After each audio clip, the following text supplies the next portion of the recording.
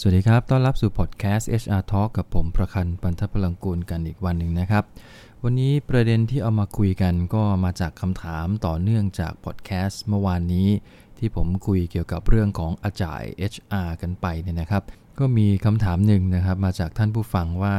แล้วถ้าองค์กรของเราเนี่ยจะเอาแนวคิดนี้ไปประยุกต์ใช้จริงๆในทางปฏิบัติเนี่ยมันจะต้องทำอย่างไรมีข้อจำกัดมีวิธีการยังไงบ้างเนี่ยนะครับก็เลยถือโอกาสเอาพอดแคสต์วันนี้เป็นคำตอบไปเลยแล้วกันนะครับในมุมที่ผมจะตอบเนี่ยผมขออนุญาตตอบตามลำดับแบบนี้แล้วกันนะครับว่าอันดับแรกเนี่ยที่เราต้องทำความเข้าใจกันให้ครบทุกคนสำหรับองค์กรที่จะต้องเอา Agile ไป apply จริงๆเนี่ยนะฮะก็คือคำว่า Agile เนี่ยมันเป็น mindset อย่างหนึ่งพูดง่ายๆถ้าเป็นภาษาไทยคือ Agile เนี่ยมันเป็นแนวคิดการทำงานมันเป็นระบบความคิดที่คนที่จะประยุกต์ใช้แนวคิดนี้ในการทำงานจริงๆเนี่ยมีความจำเป็นอย่างยิ่งที่ต้องเปลี่ยนวิธีคิดของตัวเองซะก่อนเพราะว่าถ้าเรายังเชื่อวิธีคิดแบบเดิมเนี่ยนะครับยังไงก็ยากนะฮะในการที่จะ implement ตัวนี้ถามว่าทำไมถึงยากก่อนอื่นต้องเท้าความย้อนหลังกันสักเล็กน้อยนะครับสมัยที่ระบบการบริหารจัดการเกิดขึ้นใหม่ๆเนี่ยนะฮะในช่วงเกือบจะ 5-60 ปีที่ผ่านมาเนี่ยนะครับมันเป็นระบบที่เราเรียกว่า scientific management ท่านไหนที่เรียนมาเกี่ยวข้องกับ management เนี่ยผมว่าจะต้องได้เรียนประวัติศาสตร์ของคำว่าการบริหารจัดการแน่นอนมันเริ่มต้นในยุคปฏิวัติอุตสาหกรรมเนี่ยนะครับที่ Frederick W. Taylor ท่านก็คิดเรื่องของ scientific management ว่าในการที่จะทำให้การทำงานเนี่ยมันมีประสิทธิภาพมากที่สุดมันจะต้องศึกษาเรื่องของ time and motion study แล้วก็ต้องทำกระบวนการในการทำงานให้มันเป็นมาตรฐานมีวิธีการเป๊ะๆ1 2 3 4 5นะฮะคนที่เข้ามาทำงานก็ต้องทำงานตามสแตนดาร์ดนี้ด้วยก็คือหยิบชิ้นที่1แล้วต้องหยิบชิ้นที่2คือทำไงก็ได้ให้คนเคลื่อนไหวน้อยเพื่อให้เกิดประสิทธิภาพในการทำงานอย่างเต็มที่ที่สุดในระยะเวลาที่สั้นที่สุดลักษณะแนวคิดแบบนี้มันมุ่งเน้นไปที่ผลลัพธ์ของการทำงานโดยที่ไม่ได้ให้ความสำคัญในเรื่องของคนเลยสังเกตนะฮะว่าคนที่เข้าไปทำงานด้วยแนวคิดที่เป็น scientific management จริงๆซึ่งต้องยอมรับนะครับว่ามันยังมีมาถึงณวันนี้นะครับในปัจจุบันโดยเฉพาะในโรงงานอุตสาหกรรมที่มีกระบวนการผลิตเป็นขั้นเป็นตอนตายตัวเป๊ะๆเนี่ยนะฮะนี่คือการประยุกต์ใช้แนวคิด scientific management มาตั้งแต่ในอดีตละเพราะเราเรียนรู้เราเชื่อแนวคิดนี้มันฝังลงไปอย่างลึกทีเดียวนะครับมันเข้าไปสู่หลักสูตรในการบริหารจัดการแล้วมันก็พิสูจน์ตัวเองว่าถ้าทำตามกระบวนการเหล่านี้มันได้ผลได้ประสิทธิภาพทางด้านผลลัพธ์อย่างแน่นอนพอมันพิสูจน์ได้ขนาดนั้นเนี่ยคนที่เปิดธุรกิจเปิดโรงงานใหม่ๆขึ้นมาก็พยายามที่จะประยุกต์แนวคิดนี้ออกแบบกระบวนการทำงานเพื่อให้มันมีสเต็ปมีขั้นตอนตายตัวเป๊ะทั้งหมดเพื่อล่นระยะเวลาในการทำงานของพนักงานลงแล้วก็ทำให้มั่นใจได้ว่าเราจะได้ผลผลิตแบบที่เราต้องการด้วยสาเหตุนี้นะครับส่วนใหญ่องค์กรที่ใช้แนวคิดนี้เราจะไม่ค่อยให้ความสำคัญกับเรื่องของคนในที่นี้หมายถึงความคิดสร้างสรรค์ของคนที่เข้ามาทำงานจะต้องทำตามระบบทำตามกระบวนการหยิบ1แล้วต้องไปหยิบ2แล้วต้องไป3แล้วต้องไป4กระบวนการเหล่านี้มันไม่ได้เอื้อให้คนต้องคิดเลยนะไม่ได้เอื้อให้คนต้องใช้ความคิดสร้างสรรค์มีความคิดอะไรแปลกๆใหม่ๆเพราะฉะนั้นเราจมอยู่กับระบบแบบนี้ค่อนข้างนานทีเดียวพอวันดีคืนดีเราบอกให้คนคิดให้คนสร้างสรรค์มันก็เริ่มยากถูกไหมฮะจากอดีตที่เราถูกฝังมาตลอดเวลาว่าคนที่จะทำงานอย่างมีประสิทธิภาพก็คือต้องเคารพกฎเกณฑ์ต้องทำตามกฎเกณฑ์ทุกอย่างขั้นตอนทุกอย่างที่กำหนดไว้นี่แหละคือประสิทธิภาพแล้วเราก็วัดกันตรงนั้นด้วย KPI ในยุคหนึ่งพอถึงวันดีคืนดีเราบอกว่าไม่ได้ละเราต้องมีเรื่องของ continuous improvement บางองค์กรก็เริ่มประยุกต์ใช้คำว่าไคเซนมากขึ้นก็คือการพัฒนาอย่างต่อเนื่องหาจุดที่มีข้อบกพร่องแล้วก็พัฒนาแม้ว่าจะเป็นจุดเล็กๆน้อยๆก็ตามพอมันเริ่มวิธีคิดแบบเนี้ยคนที่ทำงานด้วยระบบคิดด้วยระบบการทำงานที่มันตายตัวมานานๆเนี่ยเขาคิดไม่ออกเลยนะฮะ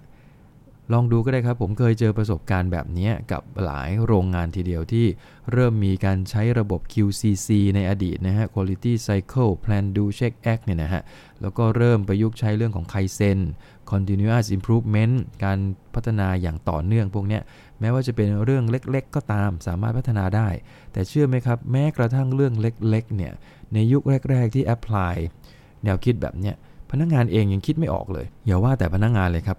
ผู้จัดการเองผู้บริหารเองบางทีก็ตันเหมือนกันเพราะเขาเชื่ออย่างเรียกว่าลึกซึ้งทีเดียวเชื่ออย่าง 100% เต็มว่า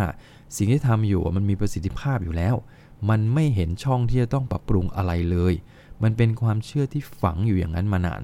ก็เลยสุดท้ายยากนะฮะที่จะหาทางออกเพราะฉะนั้นที่ผมเล่าตรงนี้ให้ฟังก็เพราะว่าแนวคิดของAgileเนี่ยมันเป็นแนวคิดที่ตรงข้ามกับแนวคิดของ Scientific Management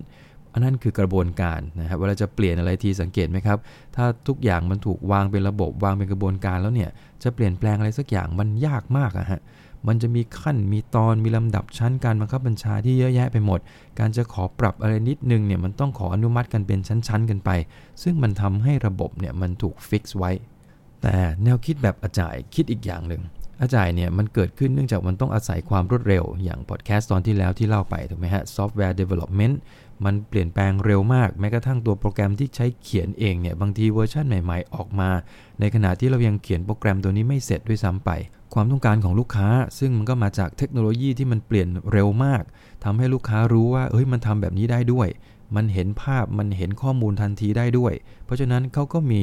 ความต้องการที่มันลึกขึ้นสูงขึ้นหรือแม้กระทั่งเรียกว่าต้องเร็วขึ้นทุกอย่างมันเลยเกิดการเปลี่ยนแปลงตรงนี้ในภาวะที่มันค่อนข้างจะเป็น exponential อย่างที่หลายท่านอาจจะเคยได้ยินอยู่แล้วนะครับว่ามันเปลี่ยนเร็วมากดังนั้นการใช้แนวคิดแบบ scientific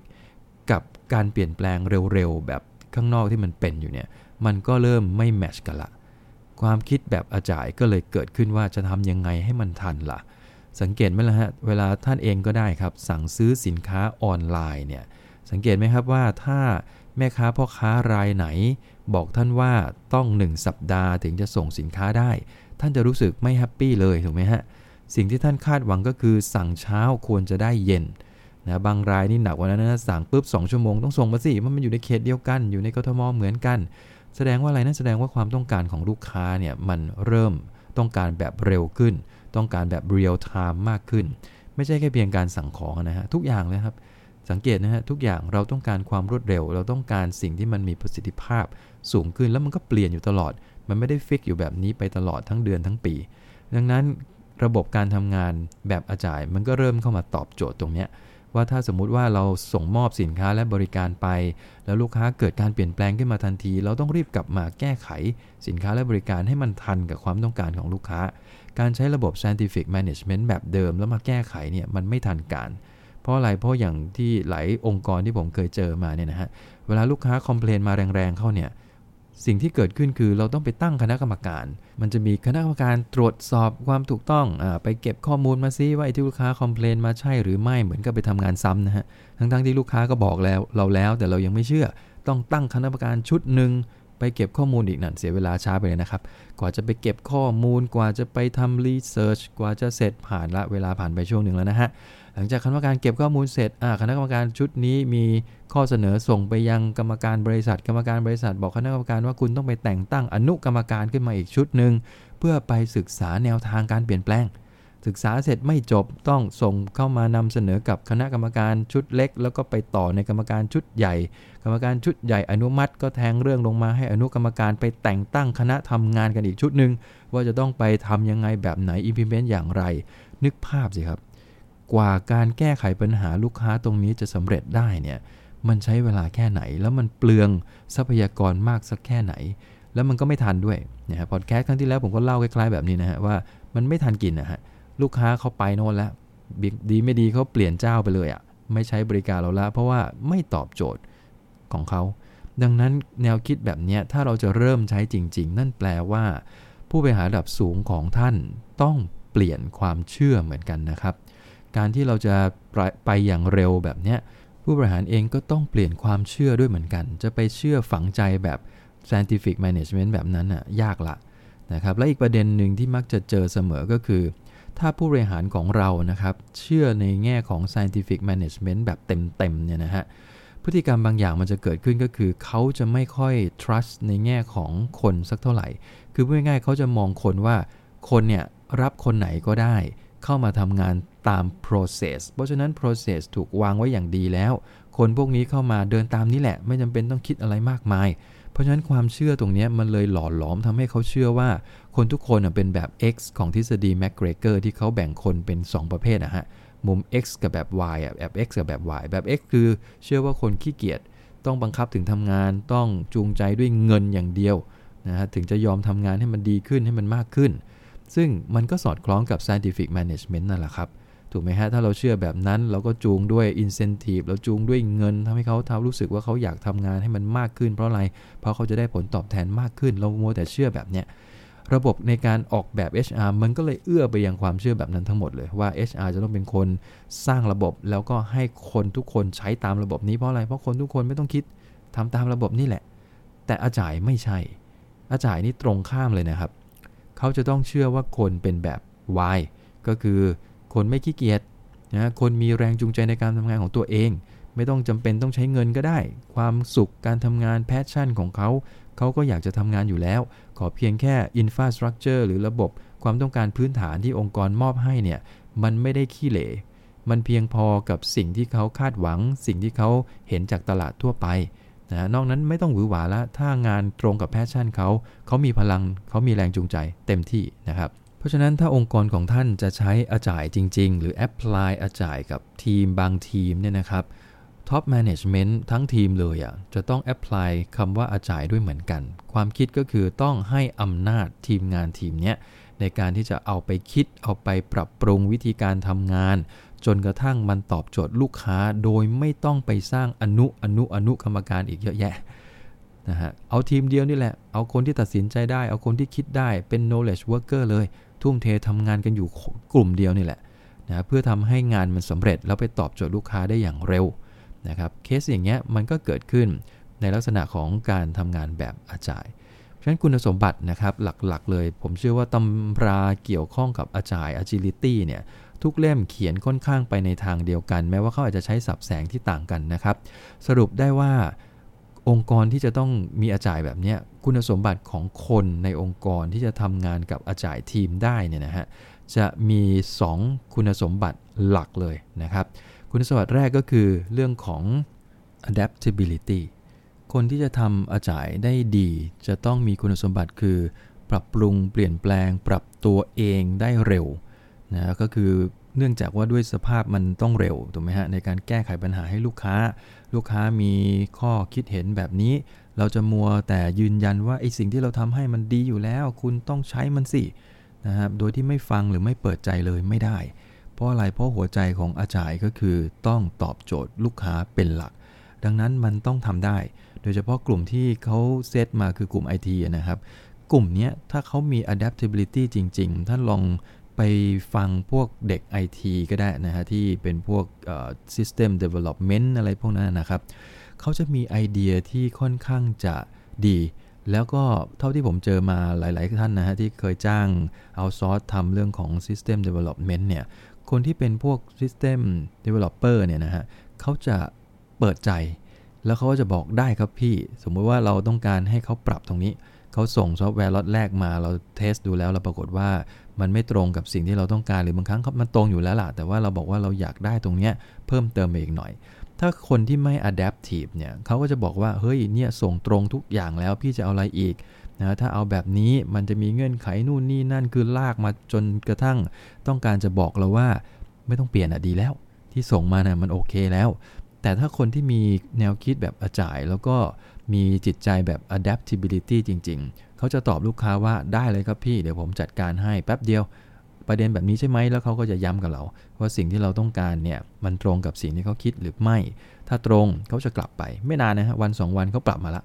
นี่คือAgileนะครับนี่คือ adaptability นี่คือคุณสมบัติแรกเลยนะคะของคนที่จะอยู่ในทีมAgileทีมไม่ว่าจะเป็นระบบงานต่างๆถ้าเราเซตทีมโปรเจกต์แบบ Agile ทีมขึ้นมาเนี่ยสมาชิกในทีมต้อง adaptability เป็นคุณสมบัติแรกคุณสมบัติที่2ก็คือต้อง collaboration ได้ครับ ภาษาอังกฤษ collaboration ก็คือการประสานการทำงานร่วมกับคนอื่นได้นั่นแปลว่าคนที่มีคุณสมบัติเนี้ยมันต้องเปิดใจรับฟังคนอื่นด้วยคือไม่ใช่คิดว่าตัวเองถูกไม่ใช่คิดว่าตัวเองรู้ทุกเรื่องแล้วคนอื่นไม่ต้องมาให้ข้อมูลอะไรทั้งสิ้นไม่ใช่เพราะอะไรเพราะว่าAgileทีมจะต้องยอมรับว่าเราจะต้องประสานกับคนรอบทิศเลยทั้งที่บางเรื่องเราไม่เคยรู้เรื่องมันเลยด้วยซ้ำไปเช่นทีม Agile HR ของบางองค์กรเนี่ยตัวคนพัฒนาตัวงานเนี่ยนะฮะไม่ใช่แค่ HR นะฮะจะต้องอาศัย IT ต้องมีฝ่ายบัญชีการเงินนะฮะแล้วก็อาจจะต้องมีฝ่ายของผู้ใช้เช่นฝ่ายขายนะฝ่ายบริการลูกค้าหรือแม้กระทั่งฝ่ายผลิตเซตขึ้นมา 3-7 คนประมาณนั้นเพื่อเป็นทีมที่จะช่วยกัน develop ระบบงานใหม่ขึ้นมาอาจจะมี HR เป็นแม่งานนะครับอย่างที่เคยคุยกันไปเคสแบบเนี้ยทุกคนในทีมจะต้องทำงานประสานกันอย่างเต็มที่ใครมีข้อมูลอะไรจะต้องเอามาเปิดเผยนะครับอย่างโปร่งใสจะต้องไม่มีใครคนใดคนหนึ่งในทีมที่เก็บอุบอิบข้อมูลไว้เพราะว่าจะทำให้เราได้ประโยชน์มากกว่าคนอื่นอันนี้ไม่ได้เลยในAgileทีมเพราะฉะนั้นคุณสมบัติโดยสรุปนะครับหลักๆนะฮะก็คือ 1. adaptability 2. collaboration 2 ตัวเนี้ยถ้าใครอยากจะทำงานแบบAgileผู้บริหารตั้งแต่สูงสุดยันจนกระทั่งทีมงานเนี่ยจะต้องมีอย่างน้อย2คุณสมบัตินี้ให้เห็นมิฉะนั้นแล้วเกิดยากนะครับหลังจากที่เรามั่นใจว่าคนมี2คุณสมบัตินี้แล้วเนี่ยตัวถัดไปก็คือวิธีการทำงานก็ต้องเปลี่ยนแนวคิดคือมันต้องเปลี่ยนตั้งแต่การวางกลุ่มการทำงานแล้วนะฮะบางแห่งนี่เปลี่ยนกันถึงกับผังองค์กรเลยนะครับว่าจะทำยังไงให้ผังองค์กรมันสอดคล้องกับแนวคิดแบบAgileถ้าเราจะเปลี่ยนกันจริงจังแบบนั้นก็ทำได้แต่ต้องบอกว่ามันใช้เวลาพอสมควรถ้าเราเริ่มจากทีมโครงการก่อนดีไหมเริ่มแอพพลายโครงการแบบAgileทีมคือทำให้เสร็จภายในระยะเวลาสั้นๆเช่นมีงานที่ต้องปรับปรุงระบบประเมินผลงานก็ได้นะฮะว่าเนี่ยมันเป็นระบบที่ทำให้ Line Manager ไม่แฮปปี้เลยพนักงานก็ไม่แฮปปี้ HR จะทำยังไงที่ให้ระบบเนี้ยช่วย Manager พัฒนาพนักงานได้ช่วยพนักงานให้รู้ว่าตัวเองมีข้อดีข้อเสียจุดแข็งจุดอ่อนตรงไหนบ้างถ้าเราทำได้ตามนี้พนักงานจะได้เรียนรู้ว่าตัวเองจะต้องพัฒนาผลงานไปในมุมไหนแล้วเอาไปเชื่อมโยงกับ Career Path ได้เพราะฉะนั้นการปรับปรุงตรงนี้อาจจะไม่ใช้เวลานานสักเท่าไหร่นะฮะอาจจะสัก 3-6 เดือนแล้วเราก็สร้างทีมAgileขึ้นมาโดยที่มีแม่งานสัก1คนส่วนใหญ่ก็เป็น HR นะคะที่เรียกว่าเป็น Product Owner นะฮะเป็นแม่งานหลังจากนั้นเราก็เซต Development Team ขึ้นมาว่าจะมีตัวแทนจากหน่วยงานอะไรบ้างแต่ละคนต้องทำหน้าที่อะไรนะครับ 3-5 คนประมาณนั้นแล้วก็อีกอันนึงเขาเรียกว่าเป็น Scrum Master ก็คือเหมือนกับเป็นหัวหน้าทีมของ Development Team ครับในการที่จะประชุมในการที่จะติดตามงานที่โฟกัสใน3 เดือนให้เสร็จเนี่ยให้ทีมงานทำงานอย่างเดียว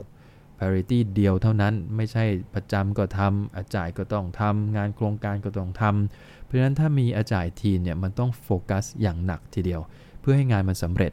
นะมันคล้ายๆ Matrix Organization นะครับเพียงแต่ว่าเปลี่ยนวิธีคิดเปลี่ยนวิธีการทำงานค่อนข้างมากหน่อย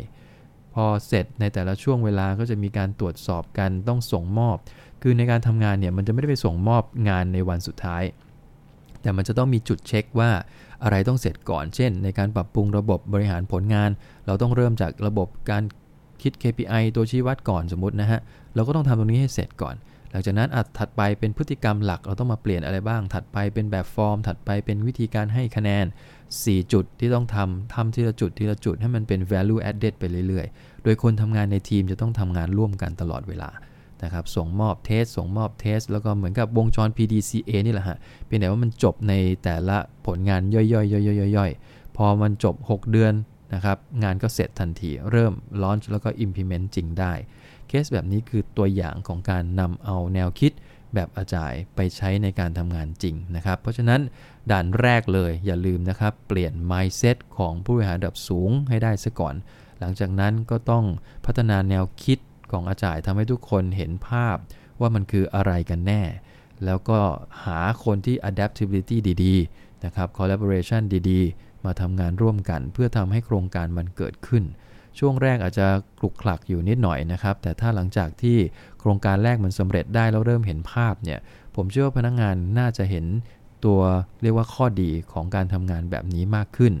ส่วนศัพท์แสงต่างๆเนี่ยนะฮะผมไม่ค่อยอยากจะไปย้ำมากคือหลายท่านอาจจะเคยได้ยินคำว่า Scrum คำว่า Sprint นะคำว่า Scrum Master นะฮะบางแห่งก็ใช้คำว่า Squad อีกเยอะแยะไปหมดเลยคือคำพวกนี้มันเป็นคำยุคใหม่นะฮะเอาเข้าจริงๆมันก็คือทีมครับทีมย่อยทีมใหญ่หัวหน้าทีมเพียงแต่ทีมพวกนี้มีบทบาทหน้าที่กันแบบเป๊ะๆแล้วก็ทำงานต้องโฟกัสปล่อยให้เกิดการเปลี่ยนแปลงได้ตลอดเวลายอมรับฟีดแบ็กได้จากทุกคนในทีมแล้วก็จากลูกค้าจริงๆด้วยรับฟีดแบ็กมาแล้วก็ต้องเปิดใจเปลี่ยนกันจริงๆไม่มีข้อโต้แย้งห้ามโต้แย้งถ้าจะโต้แย้งเพื่อประโยชน์ของลูกค้าอย่างนี้โอเคแต่ไม่ใช่โต้แย้งเพื่อบอกว่าสิ่งที่เราทำดีที่สุดอันนี้ไม่ใช่แนวคิดของAgileนะครับก็ลองดูนะครับวันนี้พอดแคสต์ยาวสักนิดนึงแต่คิดว่าน่าจะได้ประโยชน์สำหรับท่านที่จะเอาแนวคิดนี้ไปลองประยุกต์ใช้กับการทำงานโครงการเล็กๆในโครงการก่อนก็ได้เพื่อจะได้ให้มันสำเร็จเล็กๆแล้วค่อยๆไปใหญ่นะครับก็ฝากประเด็นวันนี้ไว้เท่านี้นะครับพบกันใหม่ในครั้งหน้านะครับขอบคุณครับสวัสดีครับ